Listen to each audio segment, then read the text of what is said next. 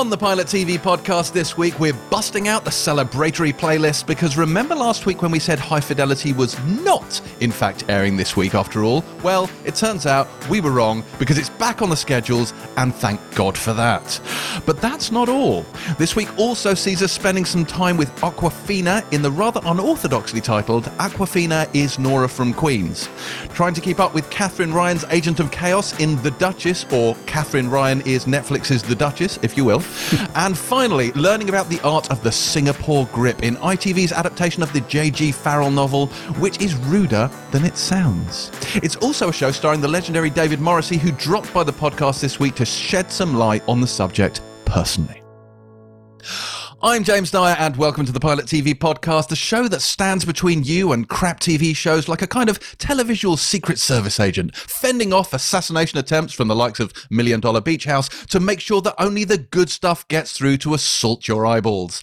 And joining me today are the other two pillars of the Pilot Triumvirate. First up, a woman who has returned to us after 2 weeks away, having abandoned us for our 100th episode, but returning in time for the big 102, which is just as momentous an occasion.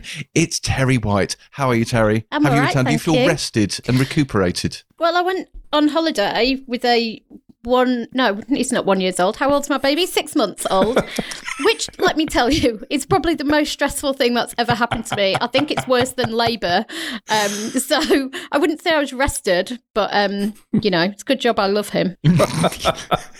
Entertaining, but not all that dissimilar to, I think, doing this podcast with us. Exactly. And speaking of which, joining us as well is, of course, the man, the myth, the legend. It's TV's Boyd Hilton. How are you, Boyd? I'm very well. Do not diss $1 Million Beach House, by the way. Hang on. Hadn't we already established that it was just No Selling Sunset?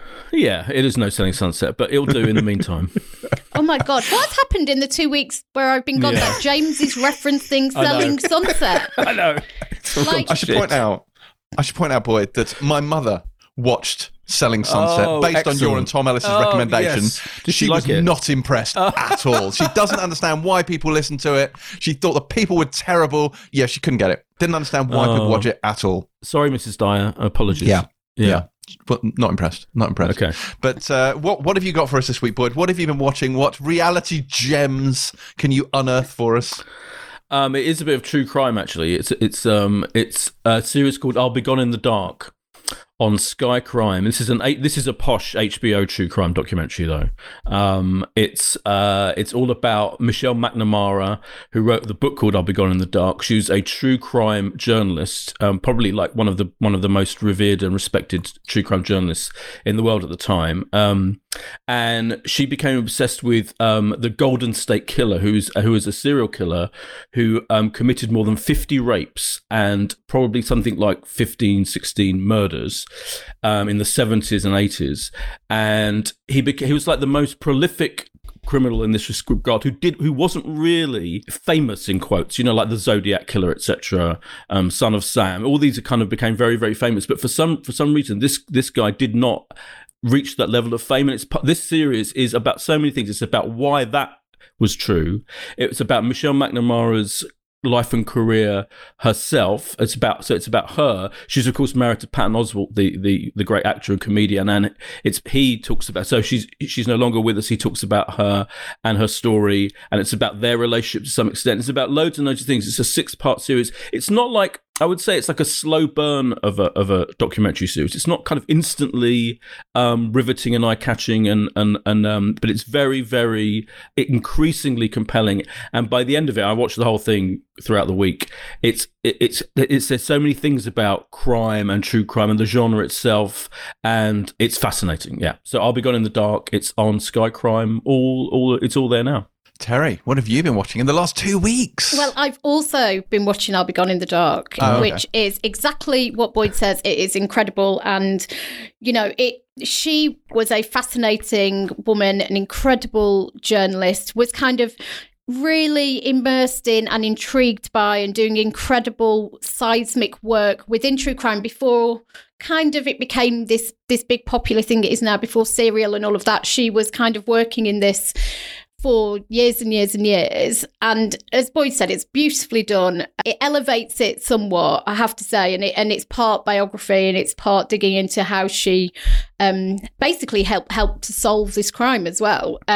So I loved that. But I also watched all of, because I wasn't here to review it with you fine gentlemen, all of I Hate Susie.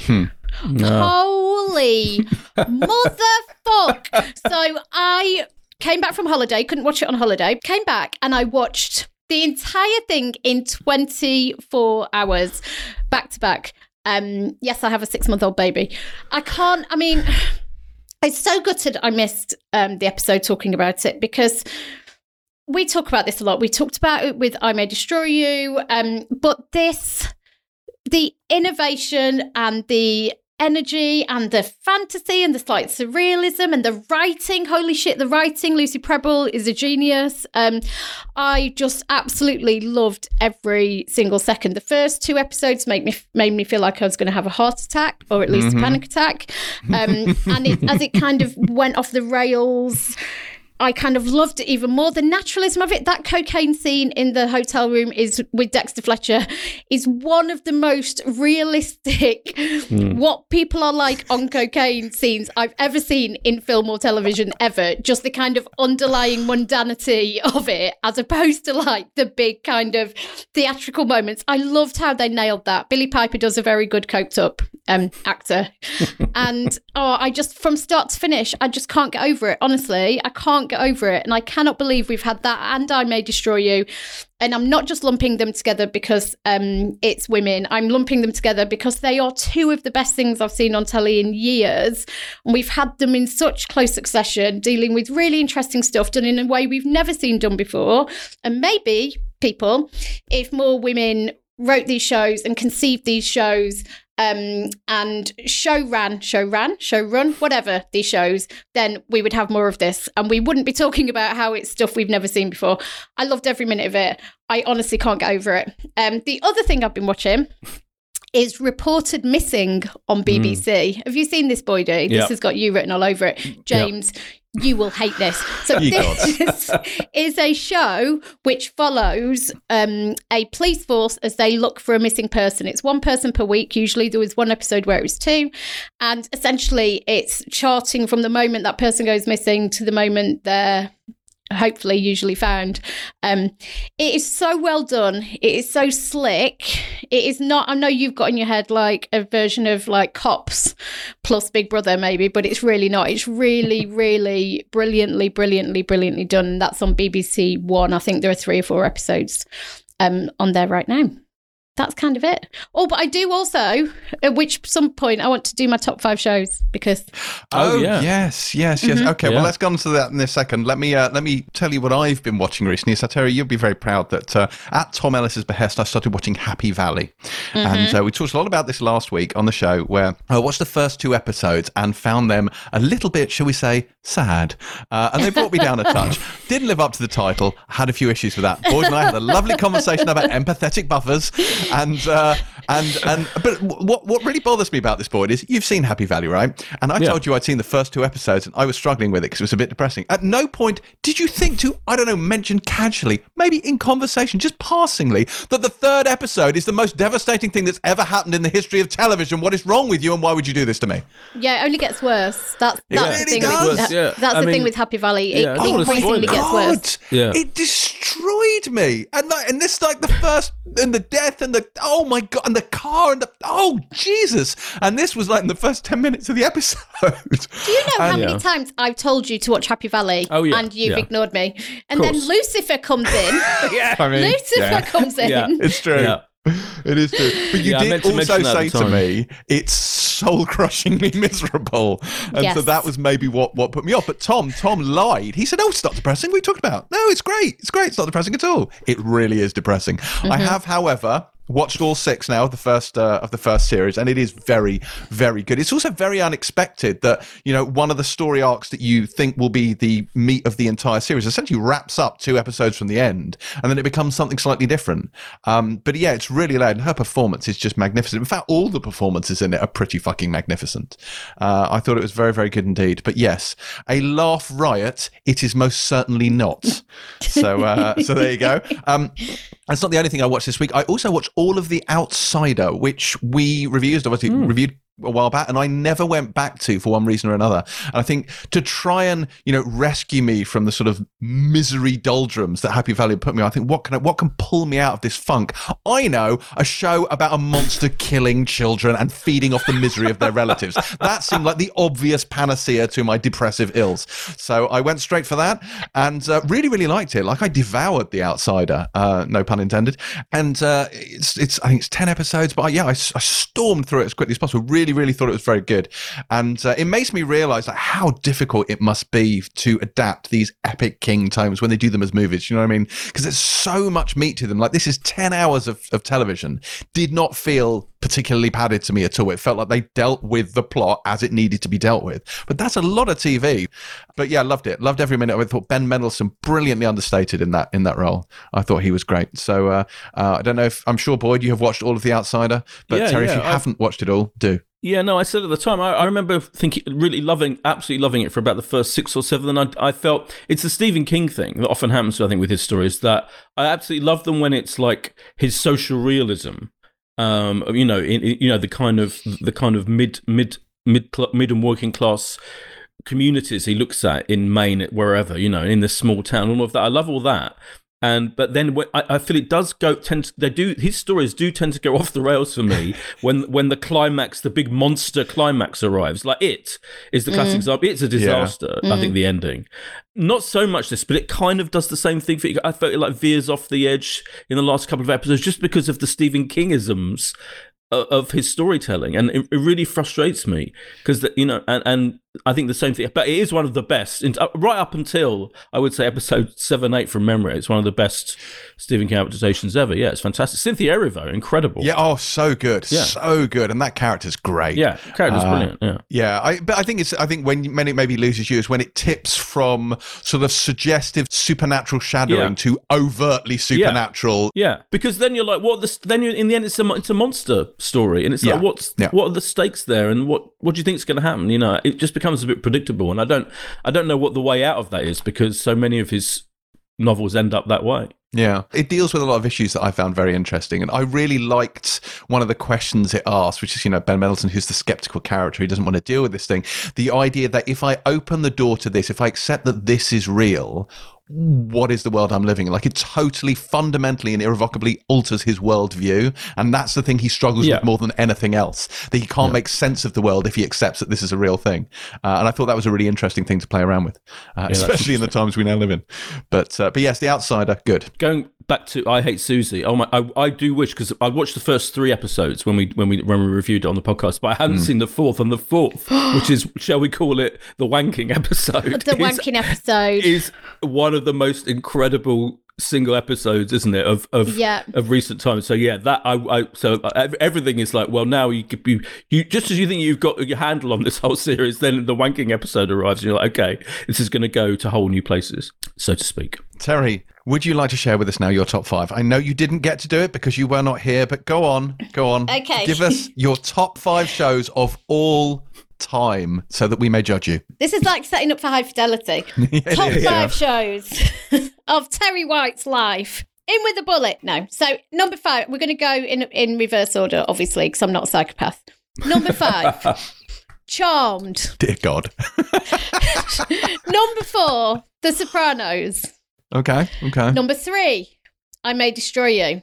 Wow. Number 2, This Is England. Number 1, There Can Be Only One. Highlander. Do I even need to say the words Buffy the Vampire Slayer?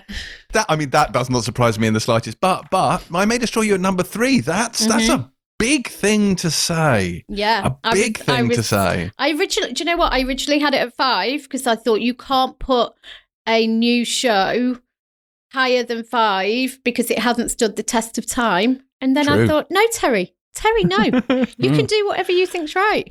And it's absolute soul shaking, will be forever remembered TV, I think. And so it is my number 3 and I stand by it. I mean, my top 5 is essentially a mix of magic and vampires and brutality. Yeah, which is kind of me, really. Yeah. This is England. I feel this is England. From now, I love This Is England as well, but I do think of it as a show, your show, like summing up most of your interests, apart from The Witches. And and the point about This Is England being in there is the This Is England film doesn't cut my top 10 of films, but the TV shows on such a completely different level. Incredible. I think I May Destroy may end up being in my top 5 eventually. Yeah, I think so. And I think, did I mention Russell T Davies? You see that he said that it's not only the greatest writing he'd seen this year. He said it was the greatest writing he's ever seen on TV. So I think, I do feel like I'm existing in a separate world to all of you, but I have promised I will revisit this before we do our end of year list. So I mean, James, don't you normally feel like you're kind of existing in a different world to the rest of us? Yeah. Also, now that you've coped with Happy Valley, because you didn't know what to expect, you can cope with I May Destroy You. Yeah, you think if I've lived through Happy Valley, I can I can deal with anything. Yeah, totally. Is Happy Valley Series 2 as miserable as Series 1? Yes. Yeah. Yes. Right, it's great. But here's the thing, right? I know what your kind of triggers are with telly and stuff, but I don't think I May Destroy You will have any of those for you. No, I agree. Yeah. I think if you can do Happy Valley, I think I May Destroy You will be a cakewalk. And actually, it did, and that's what's brilliant about I May Destroy You is it isn't a kind of a grim digging into trauma and sexual assault. It's very radical in how it treats it. Get all the way to the end, go do the whole thing in as short a time as possible, and see if you still feel the same. Will it pass my Bell End test? I mean,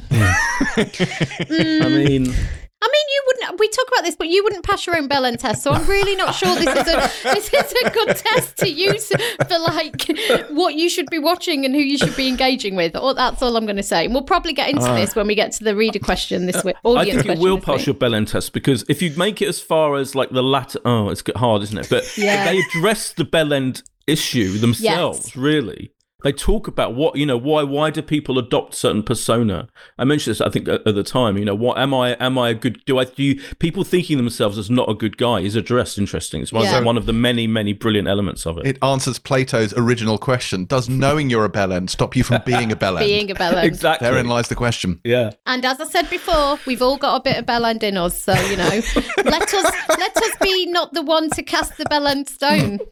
I think the thing was is that when I listened to that podcast, when you said that, because I was not on that one, you said that and no one said anything, and I'm sure you did it on purpose, because I was like, oh my god, how can no one have... But the thing is, I definitely did do it on purpose, and I didn't even clock it until you pointed it out. No one else did either, and I'm dying here, unable to contribute. Oh, God. Anyway, let us move on now to this week's listener question, which comes to us courtesy of GJD at Dunderment, who says, Pilot Team, who are your favourite female TV anti-heroines? Mine are Elizabeth Jennings and Helena from Orphan Black. Both good choices. Elizabeth Jennings, of course, being Kerry Russell's character in The Americans. This is a good question. Very specific, but I like it. I like it a lot. Who wants to kick off? Can I just raise a point of order? Okay. Oh, God. Here we go. I reject the whole concept of anti-heroines. Blah, blah, blah, blah, blah. So, all I'm going to say is there is, I believe, some confusion about the difference between a female anti-hero, or we could just call them an anti-hero. Yeah. And just a finely drawn woman who has flaws and faults. So I was like, I wonder what the internet says about this. So I Googled it, and in a list of female anti-heroes were Alison from The Affair, presumably because she has sex with a married man, even though, she is the protagonist. Alicia Florrick, right? in The Good Wife. Like she's not an anti-hero. Well, exactly right. So my point being, so we're basically talking about women who maybe do some bad things at some point. So that was my point of order. Okay. Because it is difficult, right? Because you go, is Fleabag an anti-hero? Probably she is, right? But also she's just a normal woman who like I agree. Yeah, I think it's a very important point. Yeah. I saw Hannah Horvath from Girls on a list. And I'm like, hold on. The whole point of Girls is flawed, three-dimensional women. She's not a fucking anti-hero heroine. It's just not. I think that is a miss. I wonder if we should begin by defining the term. So the term anti-hero literally means a central character who lacks conventional heroic attributes. Now, I would argue that these should not be gendered heroic attributes. So, for example, conventional heroic attributes come from patriarchy, James. So we can't just like, well, that's true. Like, I hate to be that person, but conventional heroic attributes are laid down by the patriarchy. So any woman who doesn't adhere to them is automatically viewed as an anti-hero. Jessa from Girls is another example, etc., etc. But like, so from a conventional sort of male anti-hero, like Dexter, a classic anti-hero, who's the central character, he is the hero of the series, he's a serial killer. That absolutely is an anti-hero. Well, this is an important point. All of the big, the big male dominated classic TV shows, The Sopranos, Mad Men, Breaking Bad, all of them, The Wire, have proper anti-heroes at their centre. Criminals, murderers, immoral people. Whereas Hannah Horvath in Girls is not that person. No, she's just a flawed character. Yes. And I think there is a distinction there. Exactly. Yeah. So people go, right, Carrie from Homeland, right? Yes. For example, because she is challenging. She's not an anti-hero. She is definitely not an anti-hero. She's not an anti-hero. No. But these lists are full of them. And actually, Boyd has an amazing point, which is you immediately go, Dexter, because he's a fucking serial killer, right? So I go to that, Villanelle, right? So Villanelle 100%. is an anti-hero. But once you get past people like Villanelle, it is just women who are normal. Well, do you know what I mean? Or they're promiscuous. It's about morality. Actually, well, I've got a point now. I've got a really good point. I was wondering. Actually, it comes down to morality, right? Because what you're doing is you're judging their promiscuity. Some of them have mental illness. Some of them, basically, they veer from, I suppose, conventional morality rather than conventional heroic qualities. Carrie Mathison, I believe I don't believe she is an anti-hero. I can see how someone might make the argument. I don't think it's to do with her mental illness. I think it's to do with the fact that she can be particularly cold-blooded and ruthless. And some of the stuff she does, I mean, certainly in the final season, is morally very, very murky. So you could maybe make that argument, but I wouldn't call her a classic anti-hero. I would say, and I'm sure this is on your list, Tara, I would say Faith from Buffy. That is an anti-hero. Yes, exactly. She's part antagonist, part heroic character, in the same way that Spike is an anti-hero. Yes, because they possess some of those heroic qualities, but also kind of undermine those heroic qualities. I think it's much more cut and dry. I also think it is much more cut and dried within genre television, right, than it is within drama. Genre television. Well, so people use Game of Thrones as an example. I looked on the internet. There's a lot of this. Game of Thrones is an incredibly difficult thing to discern an anti-hero in, because I think hero and villain are labels that don't apply particularly well to this show, because the whole thing is a morass of moral grey area. So people say, Daenerys is an anti-hero. I say, she really isn't, because she starts out, I would say, as a classic heroic character, and then, due to problematic plot turns, just becomes a primary antagonist. There's no point where she's an anti-hero. She is a hero, and then she is the antagonist. I would say, if you're looking at, like, people say Cersei Lannister, is she an anti-hero? I'd say you could maybe make that case, but again, she's the primary antagonist in many ways, except you do have parts of the story in the same way you do in the book, where you have chapters from her point of view where you are designed to sympathize with her, but I don't think she's ever a heroic character. I would say you could make the argument that Arya possibly has anti-heroic qualities, not really in terms of the substance of her character, but in the fact that she trains to be an assassin and murders the shit out of people, which you could argue maybe not great heroic qualities, but again, it's all shades of grey. So Game of Thrones, I think, is tricky. I think Cersei is an anti-hero. I'm sorry. I think she really is. Yeah, I think she's a classic. Because I think, if she was a man, first of all, everything. She'd be an anti-hero. She'd be a male anti-hero because you get to know her. She has psychologically, what her flaws are and what her and she's the power obsession that she has. And the what she actually does in the show, that her actions are, immoral and terrible. But you get to know her, but you also love her as a character. She's so entertaining and enjoyable to be with, and particularly I would say the season with the the High Sparrow, when she's in prison and she's being oppressed and all of that makes you like her even more, and yet she's a horrendous, nasty person. So I think she's a classic anti-hero. But I think that's I really do. Only part where your sympathies lie with her. Like, you can empathise with her because she's an incredibly detailed character. But that's brilliant. That you say the only part, but that's a crucial part. It is. That whole plot line was fantastically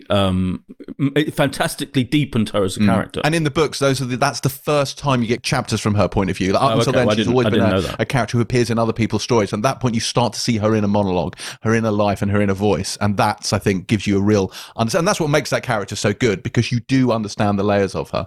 So yeah, maybe she falls into that. I would have thought, Boyd, you'd say Selina Meyer, surely, is kind of Selina anti-hero. Meyer, yes, 100% is she's completely brilliant. And the brilliant thing about Selina Meyer in Veep, we're talking about Julia Louis-Dreyfus in Veep, is that when that series first started, you thought, oh, she's going to be a bit like, the characters in The Thick of It, the British version, British political comedy that Armando Iannucci, the same creator, did, where they're just kind of, they're just realistic, flawed politicians, Whereas Selina Meyer is something different. She is spectacularly manipulative and gets worse and more manipulative, less moral, more blatantly obsessed, egomaniacal as well as the show goes on. So by the time you get to the finale, one of the best finales, most underrated finales in TV history, she is a fucking monster. She's an absolute monster. But you love her, you love being with her. She's funny, she's hilarious, but she's almost grotesquely horrendous. And it's completely believable, because this is in the world of American politics. It totally makes sense because it's so riven by the insanity of individual power obsessions, etc., and it taps into that psychosis. So I think she's an absolute classic anti-heroine. Yeah, she and just the whole brilliant creation, brilliantly performed by Julia Louis-Dreyfus. Yeah, the Elizabeth Jennings one is an interesting one, because she's only an anti-heroine in that, geopolitically, you see they're Russian spies in America, therefore technically they are on the wrong side of it. So it all very much depends on your position. I imagine if you were a Russian living at that time, she's absolutely a hero. There's nothing anti-heroic about her. It's just because she's a Russian spy living in America, so it's an inversion of the traditional hero-villain paradigm. But I don't know that I'd necessarily say she's massively anti-heroic, though she does kill a fair few people. And there is an important distinction, right, between anti-hero and villain. So what you were saying about Saoirse is totally correct, because without any of that kind of deepening of character and empathy, then she would just be a villain. And those lines between hero, villain and anti-hero are, why can't we just have fucking heroes and villains? That's my pitch. Yeah. A lot of people listed Starbuck from Battlestar Galactica as an anti-hero, and again, I think she's a flawed heroic character. I wouldn't call her an anti-hero. I think she has lots of heroic qualities. She just smokes a lot and drinks a lot. I.e. is a human being, but has a vagina while doing it. Indeed. Whereas I would say someone like Six is perhaps an anti-heroic character, because you're not, like, the morality of that character and where she falls. Like, she's technically, on the antagonist side, but she's definitely a character that you sympathise with, you empathise with, and who you root for. So I'd say she's probably the anti-hero in that particular one. Gaius Baltar, he could have a bit of anti-hero about him in that he has terrible qualities, but you root for him because he's lovable and he's a lot of fun. But of course, it's about anti-heroines, though, James. Yes. Well, unfortunately, I just got sucked into the vortex of Battlestar Galactica there, and I derailed the whole thing. What about Robin Wright in House of Cards? Yeah, I think so, definitely. Yeah. Yeah, because she starts out as kind of like Lady Macbeth, basically. But he is so horrendous. Funnily enough, I watched a bit of House of Cards again the other day, because it was so brilliant. Honestly, it's such a shame that it's now become the show that he... from the last season, she's so brilliant, and that point, her taking over from him was a brilliant way of kind of ending the show. But she was a proper 3-dimensional character, and yet, committed horrendous crimes. And I think she's a great anti-heroine, I have to say. Yeah, I agree. I think she's a really good shout. Would you have classed Jessica Jones as an anti-heroine? She's flawed. She's just a flawed hero, a human hero. She's alcoholic and very sarcastic. Does that make one an anti-hero? Probably not. I mean, I honestly don't think we could go from serial killer to likes a drink. Yeah. I mean, they are modern society. They're on a par, right? Yeah. For women, anyway. Yeah. I mean, she eye rolls a lot, and you know how we don't like that. Yeah. There's nothing worse than a woman who eye rolls. Stone her to death. Any other calls? No. I would just like everybody who's written a list on the internet to go back, look at that list and ask yourself, is this an anti-hero or is this just a woman? Indeed. And on that note, GJD, I hope we have addressed your question. If you would like to ask a question of the Pilot TV podcast, then do please send it to us via DM at Pilot TV Pod, or you can send it to me directly on Instagram or Twitter at James C. Dyer. Right, time now for this week's guest, who is the one and only Mr. David Morrissey, who we last saw wearing a ref's uniform in the most recent series of Inside Number 9, but who has starred in everything from Britannia to The Walking Dead, Thorn and Red Riding, and a ton of other stuff besides. More importantly, though, he stars in one of this week's shows, ITV's The Singapore Grip, a show that he chatted about with our very own Boyd Hilton. Hello, David Morrissey. How are you doing? Welcome to the Pilot TV podcast. I'm good. I'm in Suffolk at the moment. It's my little break, my staycation. Lovely. And we're here to talk about your very impressive big new ITV drama, The Singapore Grip. Now, I believe this was filmed last year. Was it 2019 in Malaysia mostly? Yeah, it was. Does that feel like a lifetime away, considering everything that's happened since? It feels so long ago. I mean, it was over a year, I think. Yeah. So, yes, it feels like a whole different world. It was a different world. And we filmed it in Kuala Lumpur and then up in Langkawi. And it's a beautiful part of the world there, and but not without its filming challenges, particularly from a weather point of view. Right. But it was a tough shoot, but really, a great tale, I think. And this is an adaptation of a J.G. Farrell novel, which came out in the late 70s and was part of his colonial trilogy. And I've been I always think when a new drama arrives on TV, which has a colonial kind of a fact element to it, that people may start thinking, oh, this is a kind of, almost like like a kind of inherent celebration of that, but this is definitely a satirical look at that whole time, isn't it? And I was interested to see that Salman Rushdie is a big fan of J.G. Farrell's books and the critique they have of these times. Is that part of what drew you to the whole story? Apart from your character, it's a very interesting figure. The whole idea that it is a critique of British colonialism. Yeah, very much so. I mean, before I read the content, the fact that Christopher Hampton was adapting it was something that was a big plus for me because I'm a huge fan of his work. I knew Farrell's book, Troubles, which was part of a trilogy which deals with Northern Ireland and the British in Northern Ireland. And he wrote a book called The Siege of Krishnapur, which is also fantastic, about the British in India. And this is about the Brits in Singapore and that sort of time when the Japanese invasion of Singapore in 1941.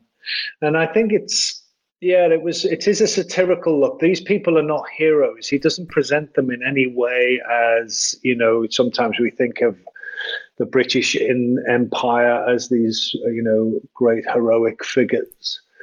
And he really doesn't present them in that way. They are seen, particularly my character, I think, he's a businessman. He's involved in the rubber industry in the Malaysian peninsula. He's exploitative. He's cruel. He's racist. He's greedy. He's full of avarice. He's manipulative. And he will use anything in order to retain power and gain more power. He's at odds with the military machine. And I think his ruthlessness was something I really, really loved, actually. It was a chance to play that in a very sort of bold and unapologetic way. And you're right, it does have a satirical nature to it. There is a sense of these people are monstrously funny. Yeah. But what they're doing is no less monstrous. I mean, I think I wouldn't say they were caricatures, because I think, when I've listened to some interviews of people back then, either on old BBC stuff or, some YouTube clips, there is an element of that going on, and I recently watched a TV show about Princess Margaret's handmaid. She was like her main handmaiden, and they were in Mystique and having this life. And I watched that and I thought, that's not a million miles away from what we're portraying here in the Singapore Grip, I think. Yeah, absolutely. But also their entitlement for this territory and for the fact that this product, which is, rubber, is rightfully theirs. They make some sort of gesture towards the local community, where actually it's just all about greed and about bringing it back to the British coffers, really. Yeah, absolutely. And it's interesting because your character is, I can sense it must have been great fun to play him, because he is this kind of dapper, stylish, almost dandyish figure, his moustache and his whole kind of way, his poshness, his way. There's something kind of great fun about him, even though obviously, as you say, he is a horrendous racist and has a huge sense of entitlement. But was it fun to play him from that point of view? Yeah, it's great. I mean, I think, as I said before, I think the idea that he's totally unapologetic, it was really fun. He's not someone who you're ever going to spent a lot of time in his conscience, that he's got a great conscience. I don't think he has that. And what I really was attracted to is the tools he uses around his manipulation of other people. He has a very strange relationship with his son. He's sort of very disappointed in his son. His son is obviously his heir apparent, but that's never going to happen because his son is such a wastrel. And he finds that very difficult. And he has to, because obviously he's also, very misogynistic, he suddenly has to see his daughter as the person who could take over and help him. And he slightly sheepishly starts to unveil this plan to his daughter about what they might be able to put into place in order to retain their power. And she just goes for it 100% to his delight. Yeah. And that relationship of him suddenly seeing his daughter as this person who is in his mold is brilliant. And I love that sort of sense of him. And they have a slightly strange relationship anyway, which is wonderful to sort of play with. But the fact that he suddenly sees that she's as ruthless, as unscrupulous and sort of monstrous as he is a delight to play. This man sort of seeing his daughter for the first time in a way. Yeah, I was going to say there's a slightly creepy undertone to the whole father-daughter relationship in this thing. I think it's very subtly, but it's definitely there, isn't it? There's definitely something not quite right. It's there to be played. I think it's even more so in the book. Oh, really? You feel that these people, not that they're having an active sexual relationship, this father and daughter, but there's something that's it's certainly going over a line of affection and love and sort of attraction to each other. And that's really interesting to play, because actually what it's about, as we know in that way, as sex as power, he's seeing his daughter, seeing her sexuality as powerful, as something he can use, as it has power on him and it can have power on other men. And sort of he pimps her out, really. Yeah. And she's absolutely up for it. She gets it. She sees what it's about.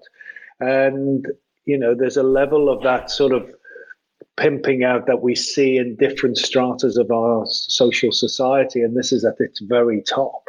And I think that's a very interesting thing to look at about how people in the upper classes of our society are pimping out their daughters. There's a whole kind of under kind of decadence, isn't there? About these kind of Brits living the high life, and almost that kind of sexual element is definitely there bubbling under with your son as well. It seems an incredibly decadent figure.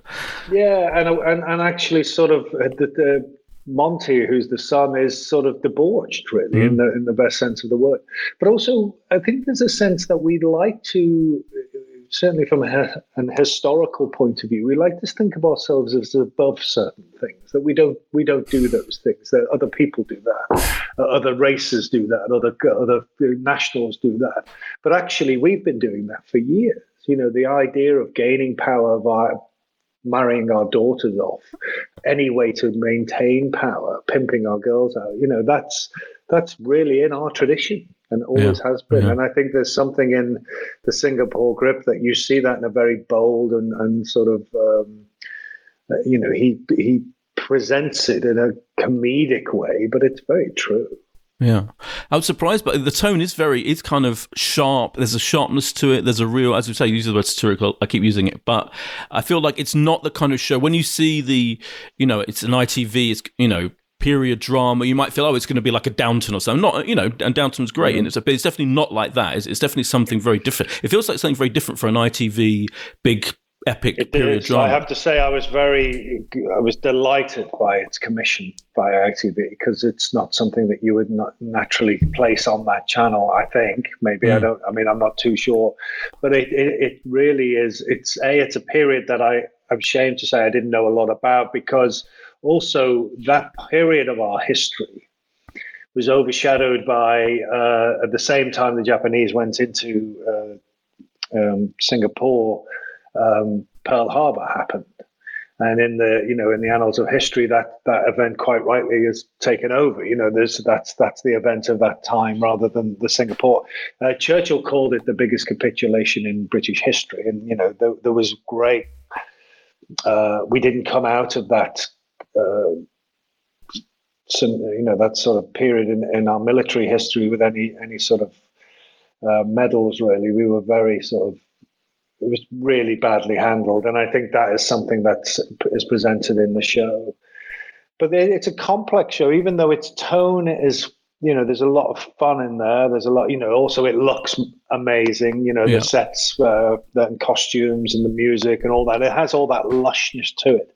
But underneath it is a deeply, quite unpleasant people. You know, the hero is Luke Treadaway's character, and I think, you know, he's a wonderful man with great ideals who's coming into and he's the force of change.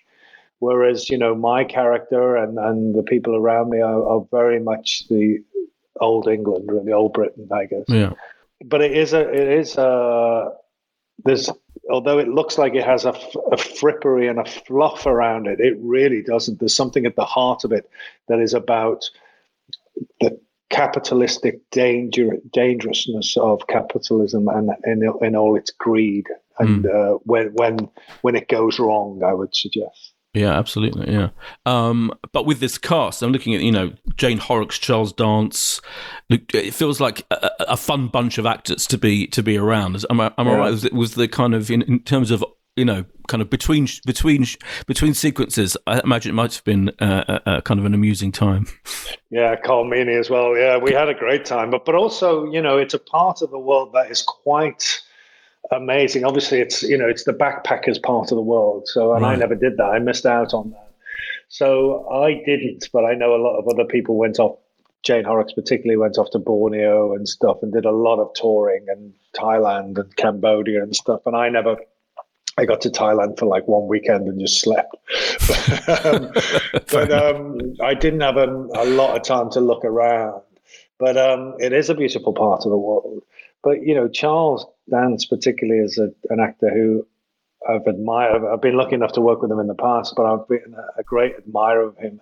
And I think also he presents a part of that colonial history, which is interesting, because he's a man who believes himself to be quite integrated with the community. And he is a benefactor. He does see himself as somebody who is adding to the society around him rather than taking from it. The true sense of how trade should be conducted. Whereas Walter, my character, who's his partner in crime or his partner in business and becomes his partner in crime, is much more avaricistic and sort of just about greed, really. Yeah. And so you do see the different sides of that. And then Elizabeth Tan, who plays Vera, who's just fantastic, who's a character who's a real survivor. You know, she's a woman who's right in the middle of it, and somebody who has to live on her wits. And I think you see that brilliantly. And I think that's a fantastic portrayal. Oh, definitely. Yeah, there's a great moment. I thought there's a great moment, I think in the first episode where there's this big cake made in honor of Charles Dance's character, and you take the ear off his likeness and start eating it. I thought it was a great little kind of symbolic moment of your whole character. Was that in the book? Was that in the original? Was that something that was added? It is in the book. Oh, is it? Yeah, okay. It's great. And that cake, because in the book, obviously, it says there's this fantastic likeness of Charles's character. Mr. Webb. And when we got the cake, it wasn't as great a likeness as Charles as we would have liked. Right. It didn't. I thought that was deliberate. No, we made it deliberate in the end. Yeah. But it was quite a lot of artistic license, I felt, in that cake. But my character rather lovingly sort of, it's for his birthday party, and my character sort of lovingly looks at it and quite affectionately eats his ear, which is great. It's a brilliant moment. I bet. And there's lots of moments like that, I think, and there is a sense of what's wonderful about it is that these are these people who are totally secure in themselves and their world and what they're doing. They're totally secure in their worldview and their values and secure in their morals. And what we suddenly see is their world being shattered. Sometimes dramatically, but sometimes quite subtly, that their whole value system of what they live by is being eroded underneath them. And it's like we light the blue touch paper and we stand back and we watch them struggling to keep hold of everything that they've known that has made them secure in both their gender, in their nationality, in their righteous behavior, their commerce. It's all suddenly being picked away, and they are desperate to stay in their secure life, and that's been taken away from them. Yeah, it's fascinating to watch. Just talking generally, in your time, I know you're a kind of avid consumer of quality television. Have you been using the time to catch up on stuff or watch new stuff? What have you enjoyed in terms of TV stuff recently? So I May Destroy You, I just thought was a work of genius. I mean, I just thought it was a structural work of genius, but also just performing, writing, like a whole new type of watching television. I love, like with Normal People, I love this half-hour drama format. I think that's brilliant. I'm really enjoying that. But I thought I May Destroy You was something, particularly that last episode, I thought from a structural point of view was magnificent and really it blew me away. I'm loving Mrs. America. Yeah. Again, I think that's a brilliant, that's quite a conventional structure in that sense of taking each episode is focusing on one character in the historical story. But I think what's really brilliant about Mrs. America is how it takes a character that you could easily demonize, somebody who's like the enemy, really, and somebody who you feel is slightly warped, I would suggest, and really give her, in Cate Blanchett's performance, a sense of understanding, compassion. You give her a real sense of life and complexity. And I thought that was a great choice from the program makers. And likewise, the other characters who you feel are heroic, from my sensibility on the right side, you see them in all their complexity and their difficulties and their inconsistencies. And the sometimes, the battles that they get wrong, particularly between the white feminists and the black political feminists. And, you see them getting those situations really wrong. And I think that mess is brilliantly portrayed, and I'm loving that. I think that's a great show. How about fantastic. you? What would you recommend, Boyd? Oh, I May Destroy You. Yeah, I think that's been the best of the year.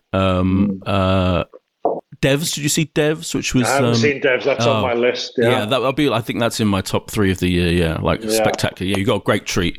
I would say Devs. Yeah, make time for Devs, definitely. Unfortunately, we've run out of time, annoyingly. But David, thank you so much. Congratulations on the Senior Board Grip and on Liverpool winning the league for the first time in 30 years. Thank you. Thank you, David.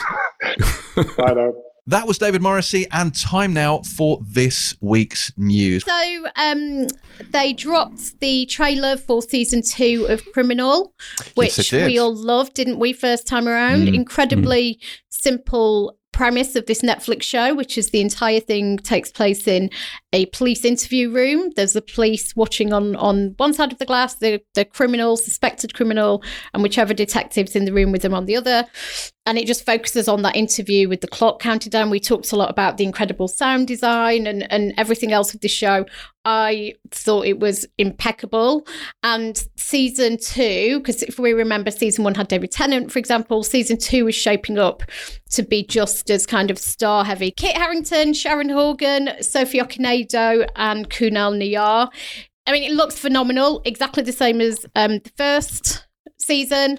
Coming in a few weeks, I believe, towards the end of September.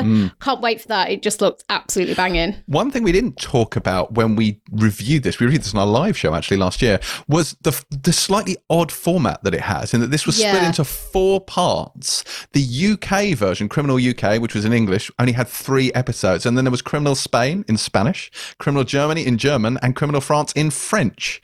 All using the same set, but in their native languages with completely different stories, completely different characters, which is kind of mold breaking as a way to kind of put a show together. Now, this one, I assume, follows the same format, but we have at least 4 English episodes in this one. Well, yeah, so it said there's been no announcement yet in the other nationalities Criminal. But yeah, because I watched all of the British ones, and then I watched, I think, the German one. And it's like a really interesting way to do it. And I think we talked about at the time, you wonder whether that could be a way that lots of other kind of shows go, where it becomes a truly international show. But yeah, we are getting, with those 4 lead characters, because it's 1 case per episode, we're definitely getting at least 4 British versions. I think we'll be reviewing it next week if it's not I was going to say. embargoed. Yeah. So it'll be interesting to see how we work that out, whether we have to watch all 4 stories or, it's a challenge for us. But that wasn't the only trailer that we saw this week, though. The first trailer for Mike Flanagan's The Haunting of Bly Manor dropped. Did you guys see that? Yeah. No. Yeah. That looks exciting. good. Does it look good? Yeah. It looks really good. And that's not far off either. That's very exciting.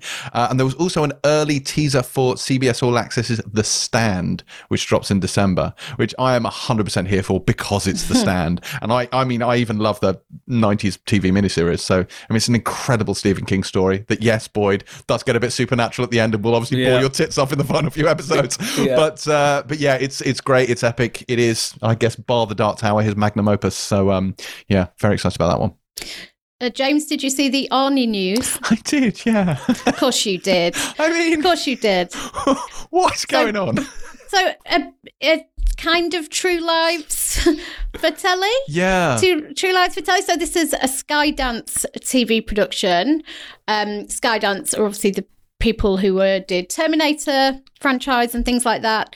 They're doing a spy adventure TV series, which is a father and a daughter.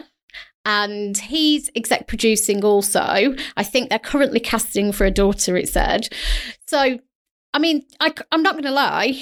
This got me excited. I lost a bit of feeling in my left hand. I mean, I'm curious. It could be unspeakably terrible, but it also could be brilliant. So who knows? Who knows, it could indeed. Be a bit Taken 2, right? Taken 2, where Liam Neeson and his daughter go looking. Taken 2 is terrible. Maybe there's a bit of...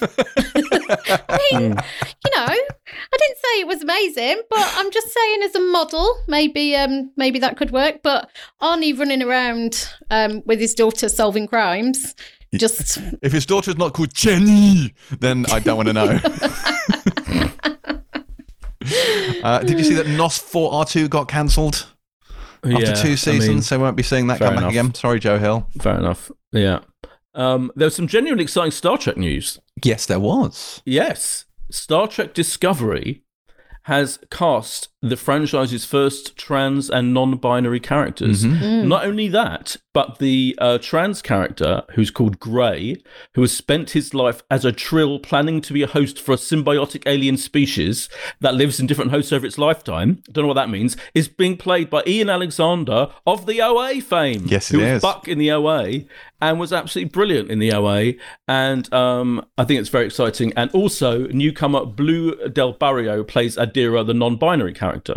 And you have to. Star Trek has always had a brilliant history of diversity in its casting, going back to absolute proper classic original Star Trek.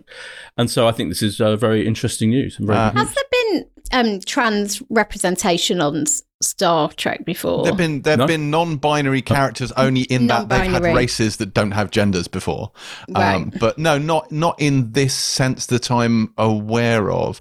Interesting there, Boyd, that you were asking about Trills. I can, of course, tell you all about the Trill race, famously embodied by Terry Farrell in Star Trek Deep Space Nine as Lieutenant Commander Jadzia Dax, who had the Dax symbiote. Her name was Jadzia, it's the host, Trill, and they have a little worm, which is the Dax symbiote, which is in a little pouch on her stomach, although she dies and gets replaced by Esri Dax, who is another host for the Dax symbiote.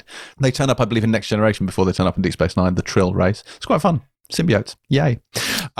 Yeah, that's interesting. And, Discovery obviously made strides in this direction with Lieutenant Commander Stamets and Hugh Culber, having an on-screen gay relationship there. What else has been happening in the world? Breeders is returning to production. Never mind. Oh, yes, I saw they started. Yeah, I shooting. thought of you both. Yeah. Oh, well.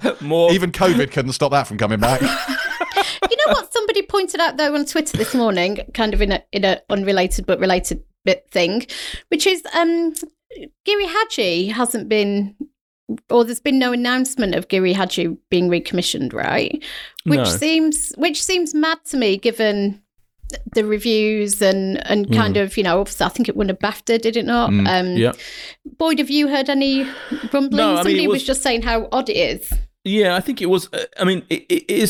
It could be considered to be a self-contained, story. Having said that, I'm sure the creators would love it if there was a second series, and they would definitely work out a way of doing a second series. So I don't. It's a very good point. Yeah, I'd love to see a second series of it. Yeah, because it was fucking brilliant. But I wonder if it's partly. I'm sure it was really expensive. And I think it's become a show that people have discovered on Netflix after it went out on BBC Two and everything. I mean, I hope they get their act together and make it and do something. Perhaps it's going to be replaced by a right-wing comedy of some fashion. So Oh yeah, we should talk about that. Yeah, we should talk about this. DG. Yeah, Tim Davie has. Well, I mean, he has. By the way, he hasn't said this publicly. This was reported in The Telegraph. The Telegraph, yeah. And he didn't say anything of the sort in his actual speech. So it was reported that he wants to get rid of left-wing satirical comedy shows. I think they're particularly talking about, things like panel shows that are full of left-wing comedians and allegedly, and the MASH Report, which is definitely, a kind of, a satirical, topical sort of show. But of course, the MASH Report, interesting, actually makes sure it has right-wing comedians on it. In quotes, right-wing comedians. There aren't that many out there for a start, but there's like a handful of them, and they're often on the MASH Report. So the whole story was typically stupid culture or bullshit on one level. But on another level, if there's any truth to the fact that he definitely talked about in his speech that he's going to revamp to make sure that there's an impartiality to the BBC in some magical new way. So what actually that turns out to be is yet to be seen. Well, because isn't the point that satire especially works by poking fun at power. So the people who hold power, the people who exercise power. So it's always government. So when it's a Labour government, you have jokes at the expense of the Labour government.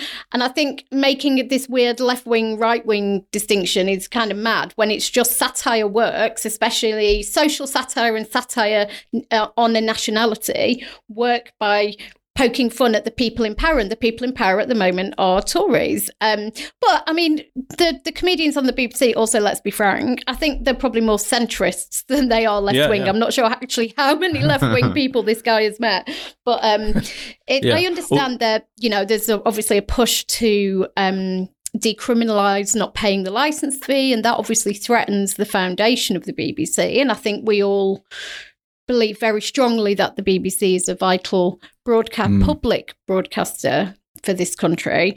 So I wonder if it's obviously nerves around that and attempting to kind of make it seem more balanced, because it is meant to be a public service broadcaster it's in service of us and this country. But you just got to hope that I don't want to turn on my telly and see loads of right-wing comedians. I want to know what right-wing comedy looks like. Is it like the Anti-Home, where a couple from Surrey run around persecuting a Syrian refugee? Like, I don't really know what that is. Well, I'll tell you.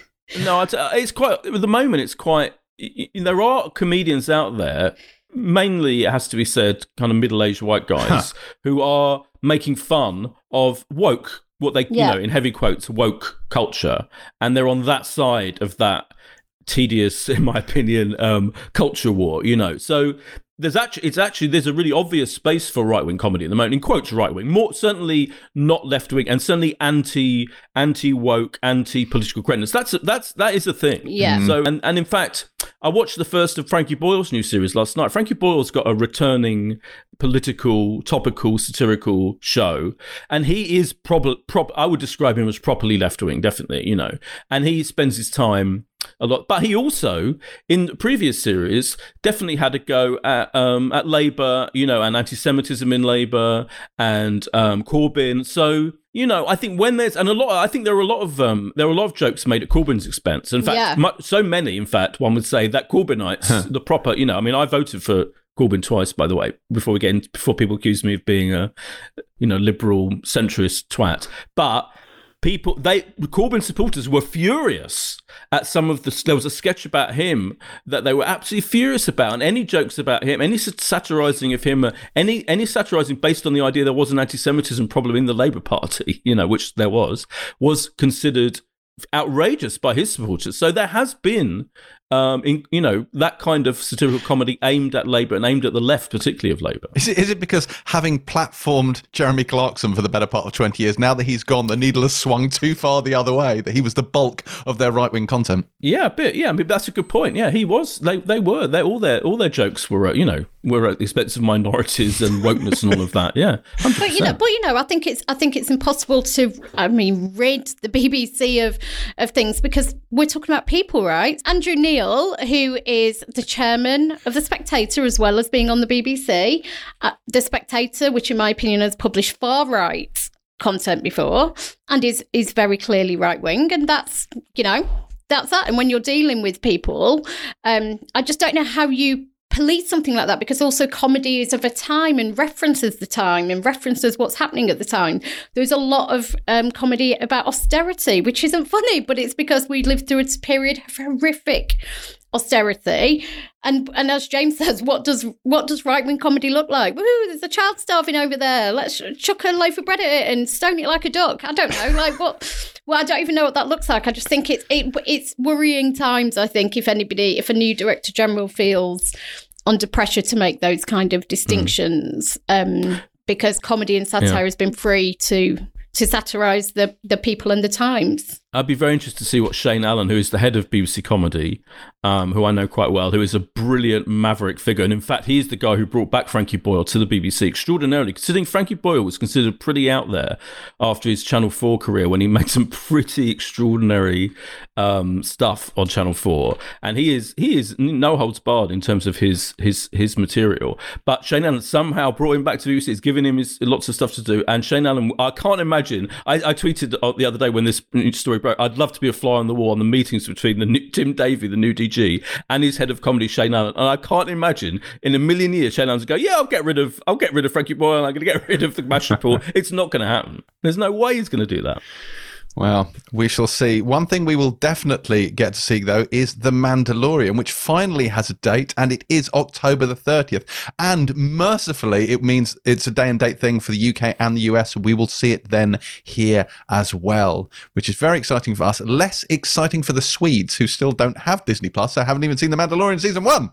But nothing I can do about Only that. the Swedes? No, I'm sure there are other countries. I happen to know that Sweden in particular doesn't have Disney Plus yet, but I'm sure there are other countries that have not seen The Mandalorian. I just don't know a comprehensive list of them. Did you see the other returning to production story that I wanted to mention? Is Line of Duty. Yes. That's great news. And I following Jed Mercurio on Twitter. First of all, he tweeted live from the BA flight because they film it in Northern Ireland, and he tweeted live complaining furiously about people not wearing their face coverings, which was amazing. That was brilliant. Then he was like, "Blame BA for all going to get fucking COVID." I'm paraphrasing. Then when they started production, he's been tweeting a lot of pictures of production, and I love his kind of running commentary on the creation of the show. I think it's absolutely brilliant. But the other thing that kind of slipped out that wasn't really confirmed until the BBC made it clear, because this, of course, Line of Duty Series 6 was supposed to arrive on our screens this autumn, and it definitely won't arrive till next year. So, I mean, which is fair enough, considering they're still making it. But yeah, so we'll have to wait a while, but I'm sure it'll be worth the wait. It is, even as we speak, floating down the lagoon on a bubble. Did you see the news about D.B. Weiss and David Benioff, the Game of Thrones showrunners, are doing The Three Body Problem, which is a famous sci-fi trilogy that I have never heard of, let alone read, much to my shame. You haven't heard of it? I know. Yes, it's a Chinese sci-fi trilogy written by Liu Cixin. I know. We're all going for Monica. Yeah, so it's a sci-fi trilogy. Apparently, it's a big old famous epic one. Like I say, I've never read it. I was excited to see what these guys were doing next, and this is a pretty cool thing to be doing. I was a little disheartened to see the amount of snarky hate that the internet generated. Oh, well, the final two seasons of Game of Thrones were rubbish. Like, yeah, all right, calm down. They had their flaws, but they were not rubbish. But yeah, this is pretty good. There's a whole big sprawling empire. There's a character following her father's death, being killed by people called Red Guards. There's a cultural revolution, aliens invading Earth, lots of stuff going on. So I don't know. Yeah, they've done a big fantasy epic. Why not do a big science fiction epic? Yay. Weren't they supposed to be working on a Star Wars? Yeah, thing? Star Wars seems to be on hold at the moment. Oh, okay. Everything Star Wars, I think, is being rethought, and probably rightly so at this particular point in time. But other things are still moving ahead, including some rather surprising things. The X-Files Albuquerque. Have you seen this? An X-Files animated comedy spin-off, which are words that should never appear in that order in a sentence, but they are. So Fox is developing an animated comedy spin-off of the X-Files, and it's going to be called X-Files Albuquerque. Chris Carter is executive producing, and it's going to focus on an office of kind of misfit agents who investigate X-Files cases too wacky for Mulder and Scully to bother with. So it's like the X-Files B team with a dash of comedy. Kill it with fire. That's what I say. Absolutely not. God. Last bit of news I should mention, Sony are planning a Marvel live action series based on the character Silk, aka Cindy Moon, who's essentially girl Spider-Man, but not Spider-Woman or Spider-Gwen, but Silk, though she has spider powers. I must admit, I'm not that familiar with this character. That's confusing. The character is Cindy Moon. Is being adapted by Lauren Moon, who worked on Good Trouble and Atypical on Netflix. She's in talks, I should say. She's not actually necessarily writing. She's in talks to write the series. But yeah, so the character is a kind of a Korean-American classmate of Peter Parker, who also, by happenstance, gets bitten by a radioactive spider. Don't know if it's the same one. And it gives her similar abilities. So yeah, the actual character appeared in Spider-Man Homecoming, played by Tiffany Espenson, but not the super version, just the girl character. Anyway, that's probably it for news, as we've been talking for about a week. So shall we move on now to this week's reviews? And first up is the confusingly titled Awkwafina is Nora from Queens, in which you may be surprised to hear Awkwafina plays a character called Nora, who in a shocking turn of events hails from Queens. This character is a kind of fictionalized version of Awkwafina herself, hence the confusing title. Her alter ego here is a 27-year-old woman trying to figure out her place in the world, which which in episode 1 revolves around finding a place to live that isn't her car and attempting to get a proper job. Boyd is Boyd from Pilot TV. What did you think of this one? It's so James to be get obsessed with the title, which is, I admit, confusing. But you're reminded throughout. So there's a kind of the transitions between scenes. There's constant Awkwafina is Nora from Queens. You're reminded of that device and of that. And I think, I think she's brilliant. And let's face it, she, we saw her in Crazy Rich Asians and The Farewell and Ocean's 8, and she is the ultimate scene stealer in all of those films. Like, she is incredibly funny, kind of funny bones, like brilliantly or kind of radical figure that enlivens every scene that she's in. And this, she's telling a story very closely based on her own situation, and part of the comedy of it comes from that she's a 27-year-old, mostly unemployed. She's an Uber driver in the first couple of episodes, but basically she's living with her dad, played by BD Wong. And I have to say, it's brilliant to see BD Wong in a kind of just a normal guy role, because I think he's regard him as a bit of a character actor from the various films he's been in. And she lives with him and her mother, her grandmother. Her mother's died, who's played by Laurie Tanchin, who is hilarious. And I like the whole setup of it, and I'm a big fan of her, so I was really looking forward to it. I have to say, the actual show, I felt like it definitely feels like a series of observations stitched together, rather than a coherent kind of plotted thing. And I don't mind fairly plot-light shows. There are episodes of all kinds of comedies. Girls, when it started, was fairly kind of freewheeling and plot-light and a kind of a hangout thing.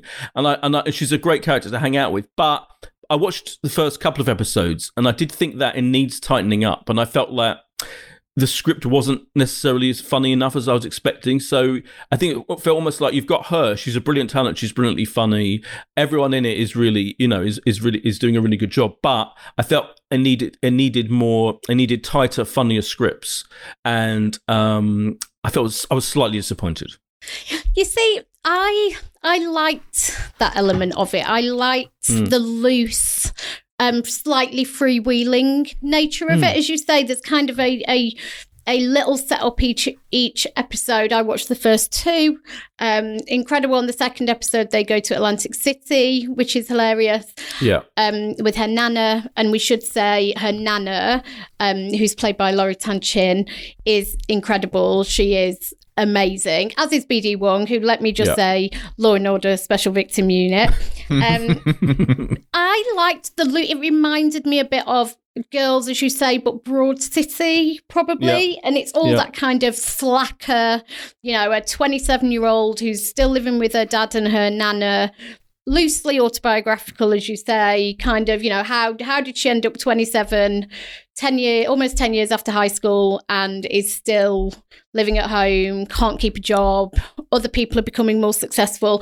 And there's some interesting stuff that I'd never kind of seen really dug into in this kind of comedy around the Asian community. So she is half American Korean. Her mother, who's not a presence in the show, she references, and her nana and her gang of people, of other women, get into this fight, essentially, over an outlet with a group of Korean women.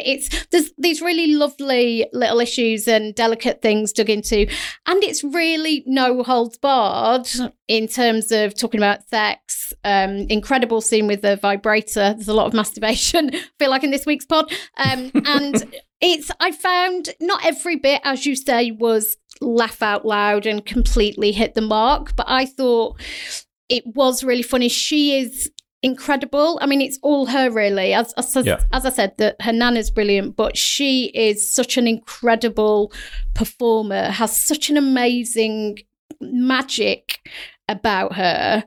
I don't think there's tons that's particularly new about it necessarily, but I enjoyed them as kind of little half-hour episodes. I'm a big fan of Laurie Tanchin. I thought she was great in Orange is the New Black, and I think she's possibly my favourite thing about this show, just because I think she's a brilliant supporting character. But this is very Awkwafina, isn't it? In that there's so much of her in all of her roles, whether it be in Crazy Rich Asians, whether it be in The Farewell. Like, a lot of her comes through, and this whole show is built around that persona that is her. Which, I mean, the title makes a lot of sense because it is very much about her. my issues with this largely are, and I think you've kind of both touched on it, is that it's very, very aimless and rambling, and didn't seem to be getting to any point any particular time soon. And also I found the comedy, while I enjoy her as a character, I found her entertaining and she is comedic.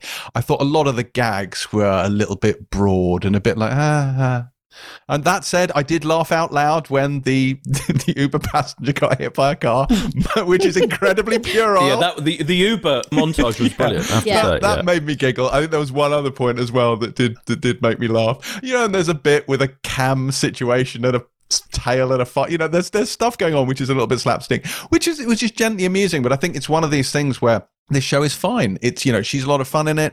I'm sure if you enjoy that kind of hanging out with fun characters, slightly aimless comedy format, you'll enjoy it.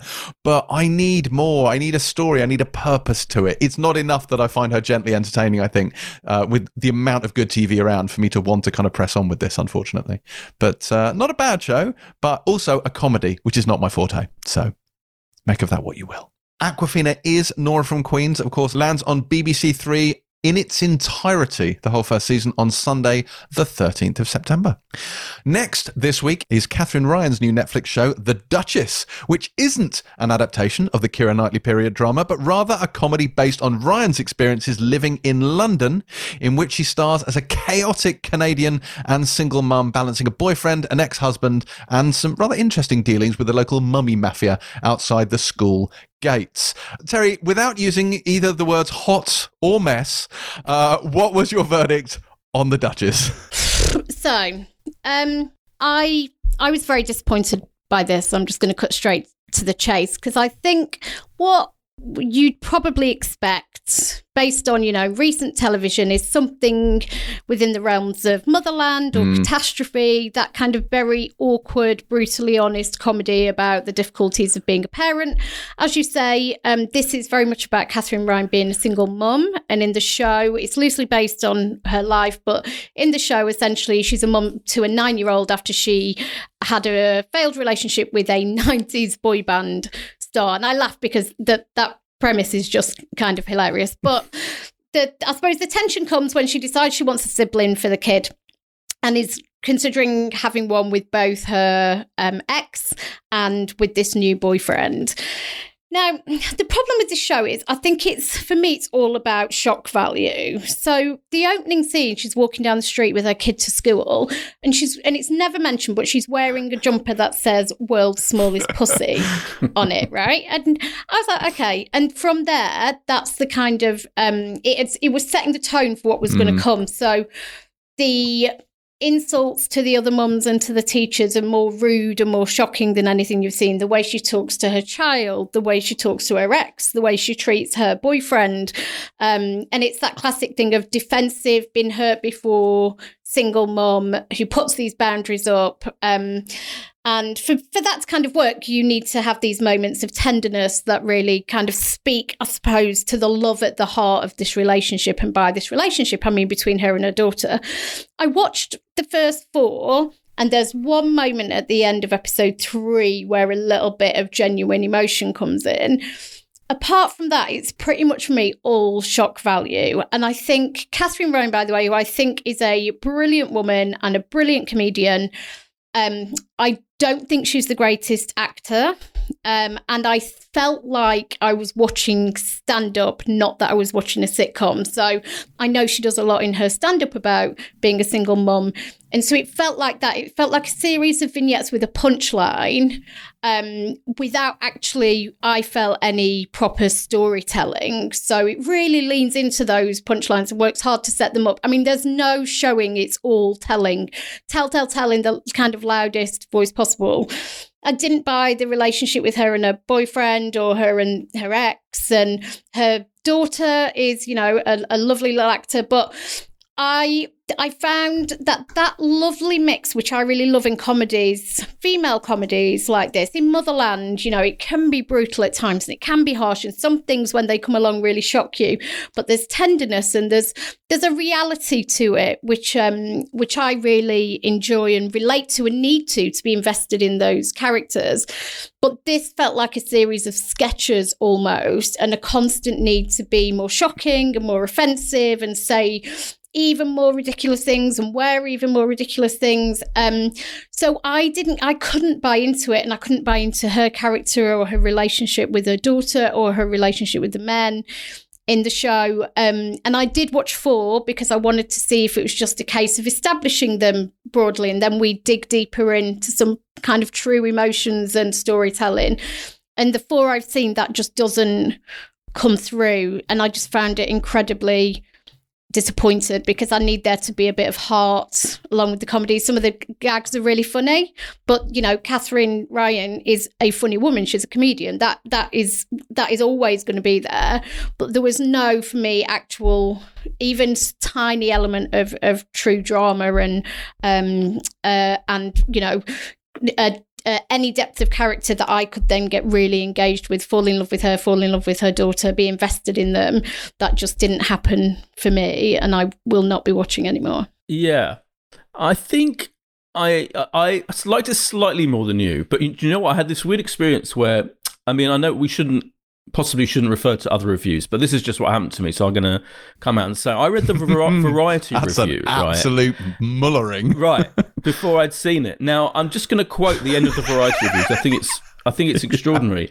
Personally speaking, the Variety critic wrote, I hope that, even if she's never handed a megaphone, i.e. Katherine Ryan, as massive as Netflix is, she grows up to do more than create art as devoid of purpose, humanity, or worth as the Duchess. Wow. Yeah. Right? That's a bit I harsh. gave it naught. Yeah, a bit harsh. Yeah.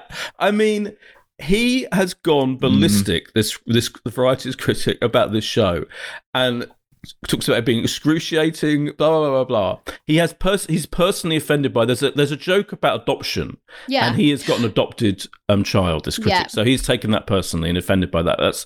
I feel like, so I'm not spend too much time criticising, but I found this review extraordinarily over the top and insane, because I quite enjoyed it. So I was like, oh, I'm quite enjoying it. It's fine, you know.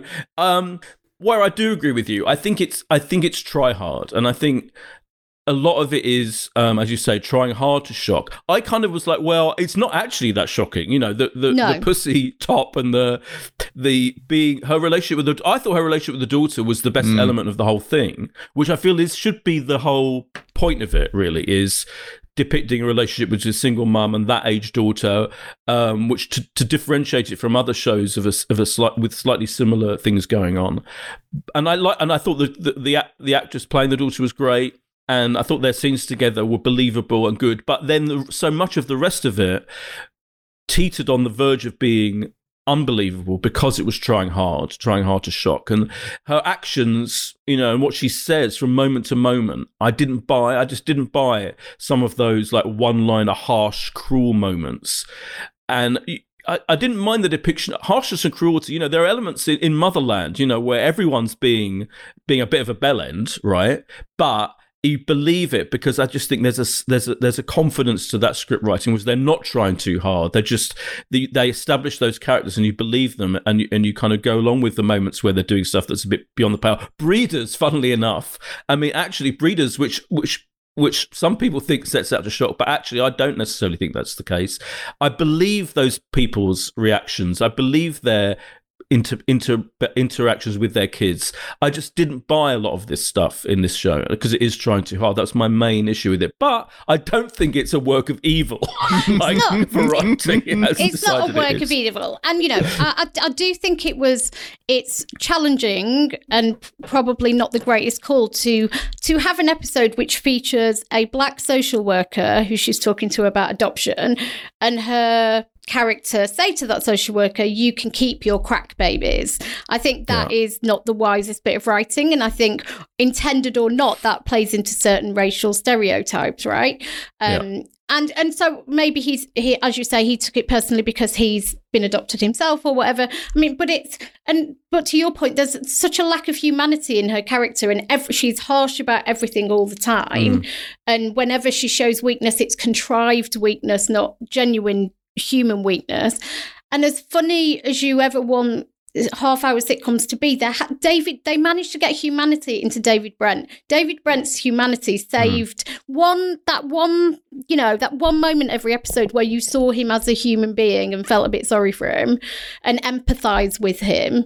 Because, there is arguably an opportunity to do a thing about single mums. Because if you think about Catastrophe and Motherland, and these are people often with massive support systems of some degree, this really is about a woman on her own who lives in this country and had a child here and has a ridiculously unreliable ex and this new guy who she's probably not that into. And the material is rich, the scene is rich, but none of it was treated with any level of seriousness whatsoever, which makes the whole thing like one big joke. And it's one thing having a tough single mom character who's trying her best, and you can relate to that. And then she's also, maybe she has got a mouth on her, maybe like she does have some abhorrent views. That's fine, but you don't ever get into any nuance with that character at all. She stands there and just shouts rude things and challenges conventional and traditional morality and family values and stuff like that, but without any other light and shade whatsoever.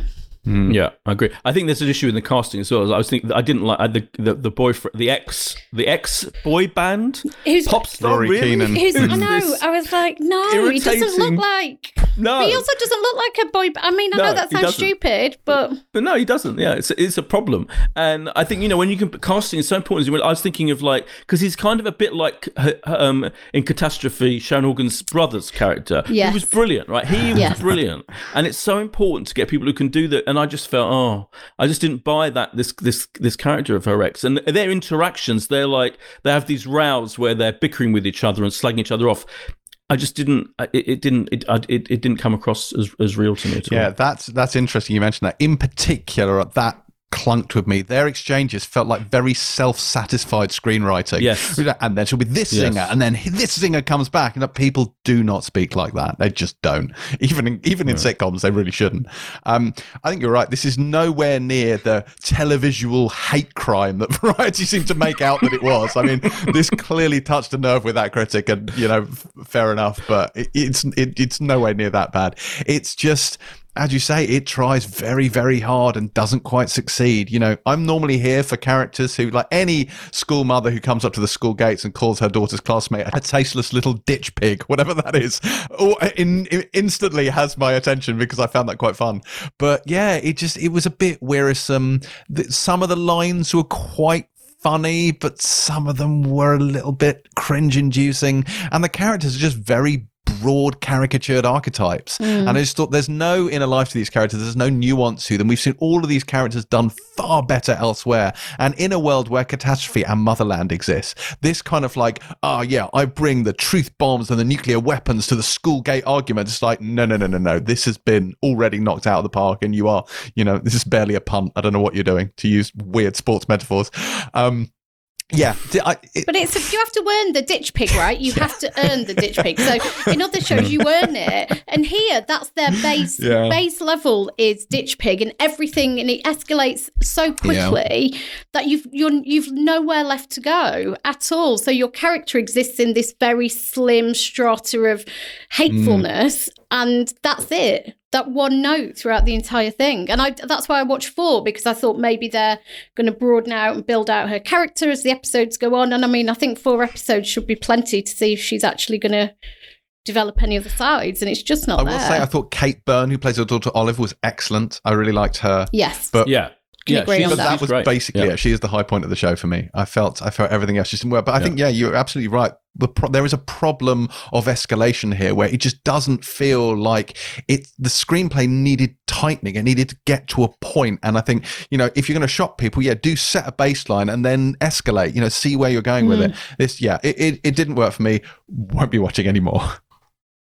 But anyway, should you like the sound of this particular show, The Duchess drops on Netflix on Friday, September the 11th. Next up this week is The oh so very long-awaited debut of Hulu's High Fidelity.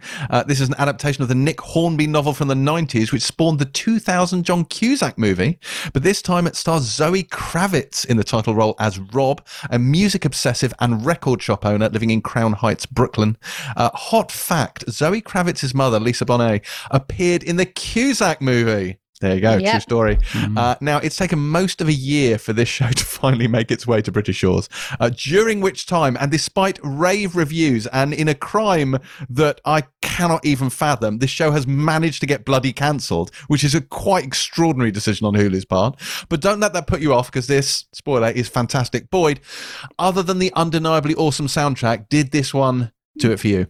Absolutely, yeah. I mean, I had watched, like you, I think I'd watched some of it anyway. So, and it's taken an extremely long time, and I have to stop myself from slagging off. It's coming up on Stars Play, isn't it? Here on Amazon Prime, via Amazon Prime, and they have not only have they taken an incredible time to get around to showing it, they told us the publicity people that it wasn't going to be on this week. Then they said, "Oh no, actually, it is on this week. Too late for my deadlines on my magazine." Anyway. Infuriating.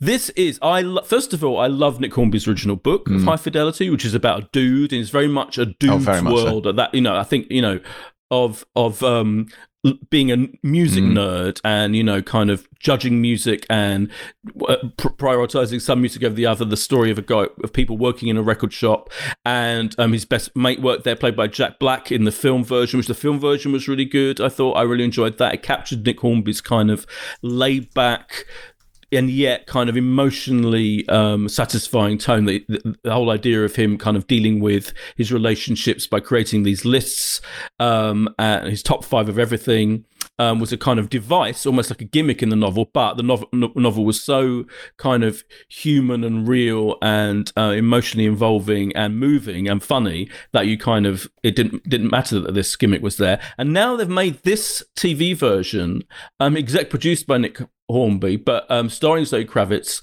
but created by Veronica West and Sarah Kushaka, and of course they've got brilliantly cast Zoe Kravitz as in that role as the record shop owner, with her mates working with her, played by Divine Joy Randolph as Cherise, who's one of her employees, and David H. Holmes as the other, and they are both. All 3 of them are fucking brilliant, is all I want to say. I mean, first of all, to have Zoe Kravitz in a role where she's playing, a 3-dimensional person who we get to know in all kinds of different ways, all kinds of different levels. Because I think she's done a lot of stuff. I think of Big Little Lies. Big Little Lies, she spent almost the entire series in a state of high trauma. It was like in tears almost every single episode, and it must have been exhausting for her to play that role. Here, she's such a kind of fascinating human figure, and you just believe her, and even on one level it's like this bunch of beautiful good-looking hipsters in their world in Brooklyn. Oh yeah, I can't get too involved in that, but it's not. It's like she's absolutely you completely buy into her world right from the beginning when she's listing her top 5 failed relationships. The device works beautifully, and her talking to camera is so brilliantly done. Like that can be it happens a lot in the series. The series is kind of built on that, but she does it so brilliantly that you're fully embrace her and you're fully engaged with her. Then you've got Kingsley Ben-Adir of the OA fame, season 2, as the kind of love of her life, if you like, who we first meet. They've just split up, and they kind of have a kind of split up, come back together thing going on, kind of complicated, which is shown in various flashbacks and flash forwards, and I thought that was dealt with brilliantly. He's fantastic, incredibly handsome, fascinating figure, using his proper London accent, by the way, rather than playing an American. I fucking loved it, and on top of everything, the tone of it just captures that kind of laid back, almost sometimes woozy kind of tone, and yet the stakes in the relationships and in people's love lives and in trying to find your dream person, the one, is so convincingly done that it kind of weirdly laid back and yet taut and kind of no no fat on the flesh, if you like.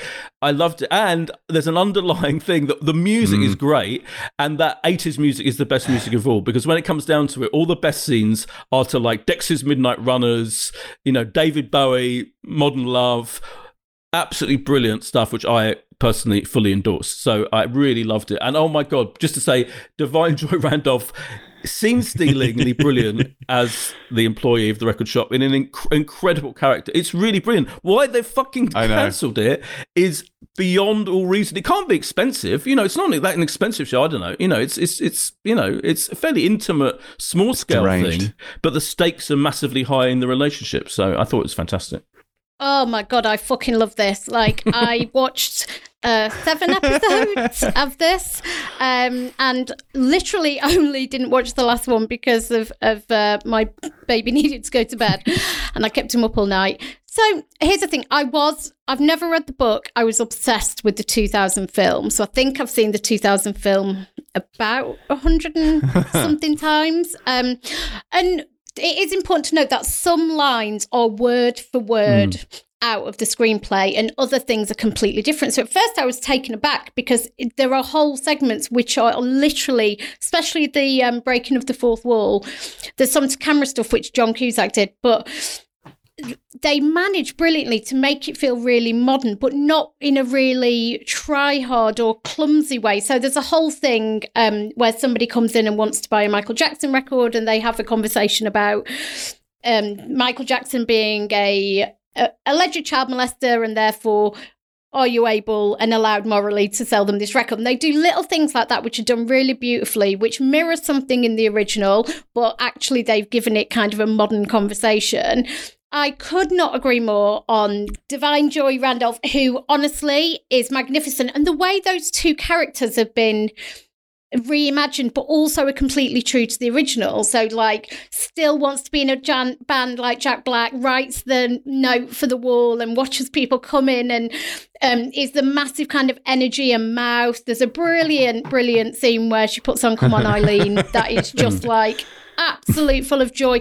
Really interesting by making David H. Holmes' character one of her top 5, which was obviously different to the a film. He's also gay, which is different to the film. And I think it's important that this is John Cusack's story is now the story of a Black queer woman in America. And I think that gives it a really interesting take. And even though she's reading some of the same stuff as that Rob, the male, straight, white Rob had originally read, it just feels completely different, and it feels so fresh and new and exciting.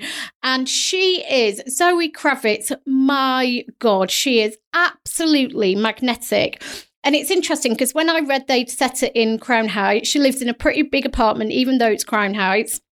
She's kind of a unicorn in that you'd imagine every man's fantasy. How much can I relate to a woman who has an incredible vinyl collection, owns a record store, looks like Zoe Kravitz, talks like is Zoe Kravitz? Like, is that believable that I'm going to think? Because obviously Rob's always meant to have been a bit of a loser, really, at the heart of it, and unable to hold down relationships and a commitment phobe. But she's so brilliant. The way she wears her flaws. I mean, she's just incredible. I love the nods to the film. So obviously her mum played Marie DeSalle. And the bar they hang out at is called DeSalle's. There's these lovely little respectful nods. She herself ends up kind of having a fling with a rock star, which is the same essentially as her mum did with John Cusack. I think it's just brilliant. The soundtrack, and I know there are some great music consultants on this, the soundtrack is incredible. I found it also believable. I just think she is a magical actor. And as Boyd says, the stakes are really high. So it's got this lovely, laconic kind of, it's just like you ease into it. And then you're in it, and it's so compelling and so gripping. And you, even when she acts like a bit of a Belle James, which she does at times, you so root for her and you want her to be happy. And I just fell in love with pretty much all the characters. I just love this world that they've created in Brooklyn. I love it. And the thought that there's not going to be a second series is just like, I can't get my head around it. It's bonkers because this is one of the things I've enjoyed most in ages, actually. Just really, really, really enjoyed it. Oh, it's insane, yeah. My first day at Empire was the High Fidelity premiere. I covered that my first day on the job.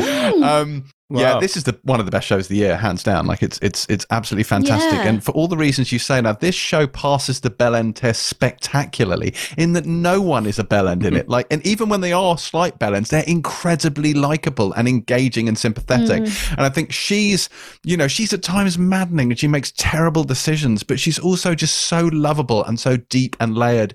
And part of it is because you get so much of her inner voice as she talks to the camera, but she's also just really laid back and good company, and you enjoy spending time with her and with her like crazy friends in the record store. And as you say, Divine Joy Randolph is brilliant. And when she takes those two kind of crazy street kid wannabe artists under her wing, like there's so much going on here, but it's partly great characters and a great character study. It's partly just an absolute love of music. The soundtrack is amazing. Also introduced me to the band Silk Roads, which I played an awful lot after listening to this. Yes, I Shazammed that when I was listening to it. I was like, this is great. But it's a really interesting study of kind of millennial relationships and modern romance, and how relationships between, the mid-90s and now have evolved, and how people interact evolves. And it's a brilliant kind of slice of that part of life. And I think it portrays it really, really well and really, really genuinely. And, all the reviews for this used ridiculous like vinyl metaphors, but I do think it's out that this isn't a remake. It is like a cover version. Like, it does feel like it's a totally different interpretation, but it's similar enough that you see the DNA that runs through both of them. And I think this works because it's beautifully written. I think it works because the source material is clearly beloved in this, but also I think it works because the casting is fantastic. And I think more than anything else, Kingsley Ben-Adir, David H. Holmes is great, and Zoe Kravitz absolutely anchors this, completely anchors it. And to the point where you almost can't imagine this with someone else in that role. And as you say, not being able to see another season of this is a crime that's almost on a par with the OA being cancelled. Like, it's madness. But, and I will say this, it does work as a standalone piece. And I think no one should feel put off by the fact that there won't be a season 2, because it's not like there's a massive cliffhanger, we will never see how it ends. It doesn't matter. It actually works as a contained, perfect, beautiful season of television. So I think there is no excuse for not watching this. It's a masterpiece. It might just be, I agree with all that. And also episode 8 is a standalone episode from David Holmes. Dude's point of view. David Holmes, which may well be the best episode. Genius. I'm sorry. My God. It's fucking incredible. How many is there in total? 10. So there's 10. Whew, I've got 3 left. But that, it's like, that's such a brilliant episode. And that's the episode also in which Dry the Rain by the Beta Band, which was such a focal, that was the song of the film. That brilliant scene where Jack Black picks that song, and that is played out in episode 8, which I thought was brilliant, because I was obsessed with the film as well. I probably haven't seen it as many times as you, but just imagine, I just sat there all kinds of things thinking, Nick Hornby must be thinking, they have taken my book and turned it in, and first of all, they turned it into a really, really good film, and now there's this just beautiful thing with these brilliantly cast people in it. Every member of the cast is so perfect in it. He must be thinking, what, it doesn't get better than this, and then they fucking cancelled it. I mean, devastating. But luckily it's the lead character is a queer black woman, but the show isn't about her sexuality. Yeah. They've just got these incredibly diverse and rich lives that you want to be part of. It's such a beautiful little world they live in, and difficult at times. And it's just for me, it's one of those shows that nails what modern life really looks like without picking out one element of it, gender or whatever it may be, and making it all about that. It's about all these loves and relationships and lives, but they're just an incredible group of people. And as James says, the way they've made the modern world come to life, and you think even with that foundation from 1995 and not shoving in texting at every point, but dropping in really credible references which show how people do meet now and how they hook up, and the modern pitfalls versus the kind of older ones, and the use of Instagram, which obviously wasn't in the film, but obviously that's how you now kind of stalk people, is via Instagram. So I've heard, but I just can't say enough good stuff about it. It's so, and I'd kind of heard some lukewarm things and wasn't that overly excited. And if anybody's listening to this and you've read anything which makes you feel like this, they're categorically wrong. This is not subjective. Well, it is, but take it from us, this is excellent. And as soon as I'm done, I'm going back to the beginning and starting again. And they're short, they're half-hour episodes. It's really easy to skip through. I went through all 10 of these in no time at all. So just wonderful telly. Brilliant. She's also a character who walks out of situations, leaving people behind with have no idea what's going on. Which reminds me of a certain person's memoir, I believe, who had a tendency at one point to say, "Yeah, oh no, just please, if another channel would like to pick this up, The Pilot TV podcast would be greatly supportive of that. Until that time, though, the one and only season of High Fidelity can be found on Stars Play beginning on the 10th of September with new episodes, slightly maddeningly, weekly. Finally, this week, ITV has broken into its piggy bank for the next show. It's an adaptation of J.G. Farrell novel The Singapore Grip, which you heard David Morrissey talking about earlier. A satirical story set just after Japan's entry into the Second World War when it invaded Singapore. This story focuses on a British family living in the colony and running one of Singapore's main trading companies. Now, because you're all clearly wondering, and it does become a recurring motif in the show, a Singapore Grip is a sex act that involves the flexing of the pubococcygeus muscles. That's all I'm going to say. That aside, Terry, did this show grip you? So, here's what's going to happen. I'm going to be bored by it and Boyd's going to rally to its defense. So I'm just going to cut straight to the chase. So we should say this has all the caliber you would expect, right? So it's produced by the team who did Poldark and Victoria. Christopher Hampton was the screenwriter who obviously landed an Oscar for Dangerous Liaisons. The cast is incredible. Jane Horrocks, Elizabeth Tan, as you mentioned earlier, David Morrissey, Luke Treadaway, Charles Dance, Georgia Blizzard. There is money and people and glory everywhere.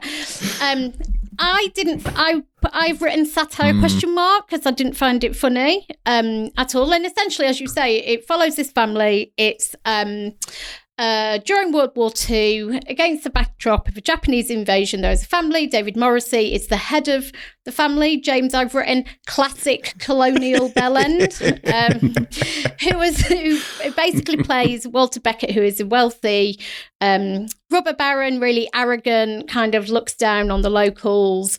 I think we can all imagine what he's like. His daughter, Joan, played by Georgia Blizzard, they have this quite a bit incesty relationship, I want to say. She's very spoiled. She's a bit of a nightmare. Jane Horrocks is her mum. And then Luke Treadaway kind of is this guy who's he's Charles Dance's son. Charles Dance is on his last legs. He's basically frantically trying to get to Singapore, but it actually opens on him trying to find a woman, bombs drop in, etc., etc., and then you go back in time to tell the whole story. Boyd, I know they're your favourite kind of stories. And it's about him and this relationship he strikes up with Elizabeth Tan. Now, all that kind of said, which is your basic premise, I just found this boring, basically. So you've got buy into the family, buy into these tensions within the family, this backdrop of war, all these starry people. I just found it really, really hard to care. I should say that it looks incredible. I mean, production-wise, it's exactly as you'd expect it to look. Obviously, a lot of money's been spent. I think if you are after a classic Sunday night, probably not even on a Sunday, but if you want a classic Sunday, it is. If you want a classic Sunday night premium ITV period thing, this is your bag. I found it quite hard to get to the end of the first episode because I wasn't really invested in anyone. I didn't really care about the family. They all grated on me. I'd like to hear if any of them passed your Belen test, James. The tension that's obviously there about trying to arrange this marriage to protect this money. I don't know. I mean, I watched it after High Fidelity, but I just couldn't bring myself to really care. So this is not one for me, I'm afraid. The prosecution rests. Let's hear from the defence team. Yeah, I mean, obviously, I liked it. Yeah, I think, I can only compare it to other. You know, it is a Sunday night period drama. Drama's on. Yeah, exactly.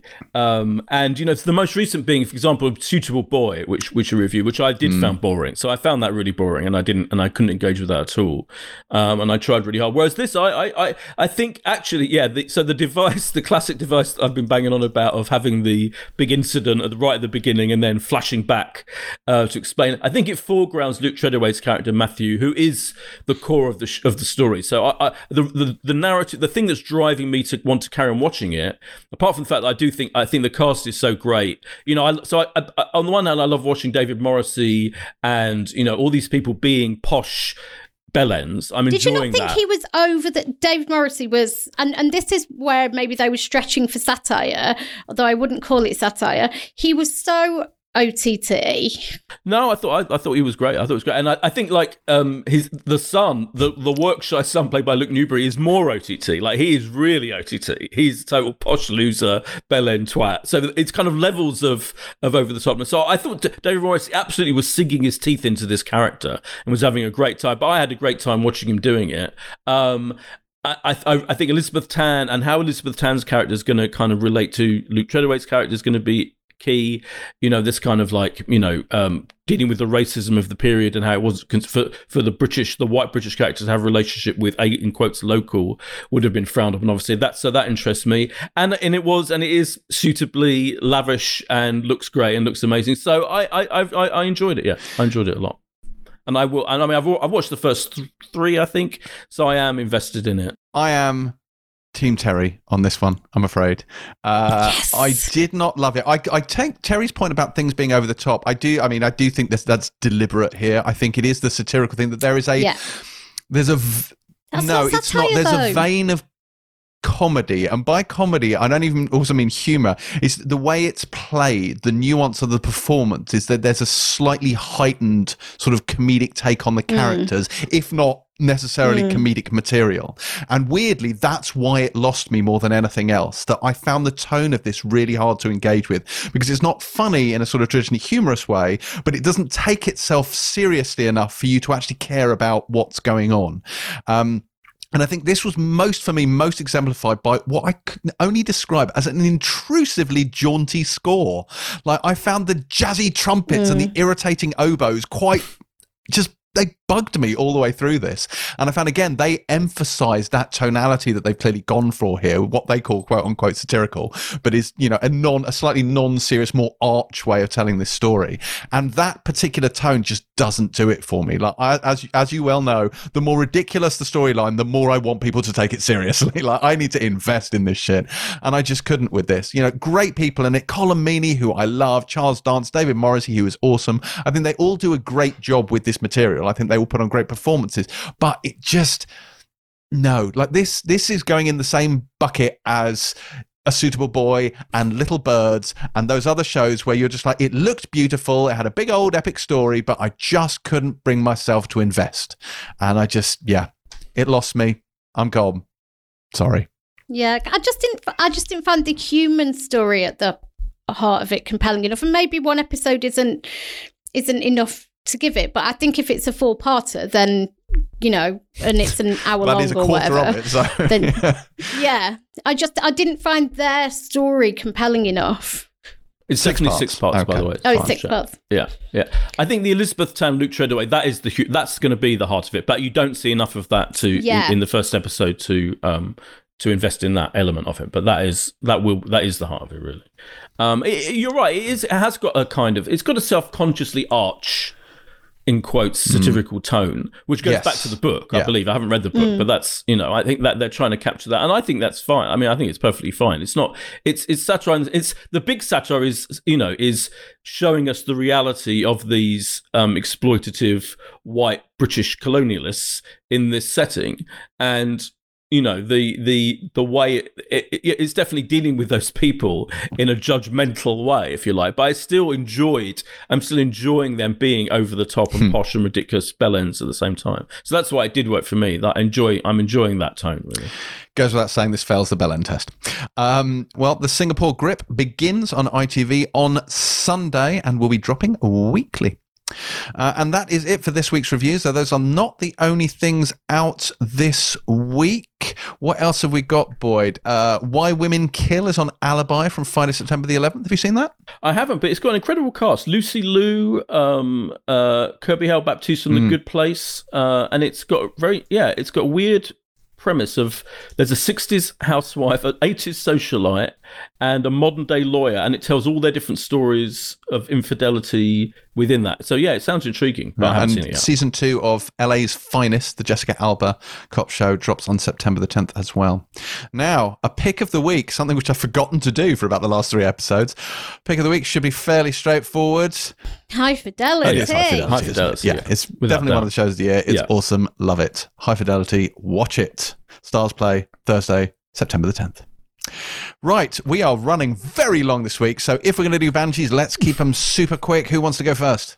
Okay. Mine comes from inspired by Michael McGann DM'd me on I think it was Instagram actually or somewhere, reminding me of The Increasingly Poor Decisions of Todd Margaret, which was a comedy series created by David Cross and which had an incredible cast of him, Sharon Horgan, Blake Harrison, Will Arnett and Spike Jonze. And on top of all that, I went to see the pilot of this being filmed. I went on set and Russell Tovey was in the pilot. He was then he couldn't do the series and Blake Harrison took his role. It's about this crazy American guy played by David Cross who ends up by accident becoming a salesman of an energy drink in London, and it kind of just spins off into all kinds of insane, over the top plot lines and characters. But just those people, just Sharon Horgan bouncing off David Cross, so to speak, with Blake Harrison, Will Arnett and Spike Jonze in the background, was fascinating. Now, I'm slightly like I would have chosen something else because I belatedly realised it's not available anywhere to watch. I assumed it because it was shown on More 4 and Channel 4 here. I assumed it would be on all 4, but it's not. But it is on DVD. That's the only way of seeing it at the moment is to get it on DVD. So apologies about that. But it was a really interesting show. Okay, well, mine is very, very quickly. It's one of the shows that I bought Terry as part of her bumper birthday Banshee Bonanza, but she absolutely didn't watch it, and most people probably weren't listening, so I reckon I can get away with doing this properly. So this is Helix, which is a show that ran for 2 seasons. It began in 2014, and it was exec produced by Ron D. Moore, which I think is why I watched it in the first place. But it stars Billy Campbell and Hiroyuki Sanada, who was in Westworld, you will remember. He's in it as well. And essentially it's a team go to this Arctic bioresearch station where they've lost contact with the people there. It's got a lot of the thing to it, but to try and work out why they've lost contact with them, and there are genetic experiments and there's stuff's going on, and the mystery gradually teases out. There's a big pharma company, there's a Narvik virus that turns people into zombies, and then they can be cured by it, and the people who are cured can control the zombies. It is exactly as stupid as it sounds, and yet I found this strangely compelling. I think partly because they draw the mystery out in actually quite an effective way, so you're quite curious as to what's going to happen. That, however, is just season 1. Season 2 is entirely different and was rubbish. So am I recommending this? No, not really. I'm merely stating it as a kind of a curio. But that is Helix, and you can buy it. I don't think it's streaming anywhere, but you can certainly get it on Amazon or Apple TV, although I can't say I'd necessarily recommend it. Anyway, Helix. I am probably going to do something which you'll say doesn't count, and but it's I've been inspired to do it because they've put it back on the telly for the first time in about a decade. So I'm going to Banshee Heroes. I did this like 4 weeks ago. When? Yes, and that's the best part of this. You were literally on the show when I did it. That is brilliant. I was like, didn't you do this 2 weeks ago? So all that remains for me to say is this is all now on BBC, and I caught it on telly the other day and actually thought this is actually better I'm sure than I literally discussed remembered. it. Like we had a big old back and forth talking about it. Save the cheerleader, maybe. save the world. Are you sure it was an episode that Terry was on? No, it was. I don't remember James saying save the world. I also say Heroes. Excellent. Did you watch choice, Heroes James. Reborn? No. That's when they tried to redeem the show by bringing it back. Didn't work at all. Yeah. Well, on that note, that is it for another episode of the Pilot TV podcast. If you enjoyed listening to the show as much as we did making it, then please do head over to Apple Podcasts and leave us a review. And if you feel like it, a 5-star rating, much as Matt Damon Stoneman did when he said the show was, and I quote, a brilliant bath time podcast. It is, of course, a podcast always best listened to nude. You can contact us fully clothed on Twitter and Instagram at James C. Dyer, at Boyd Hilton, and at Terry_White. And all of that should tide you over until next week when we return to your ears with Netflix's Cuckoo's Nest spin-off Ratched, Dennis Kelly's The Third Day, and, as we mentioned earlier, season 2 of interrogation drama Criminal. Until then, pilot out.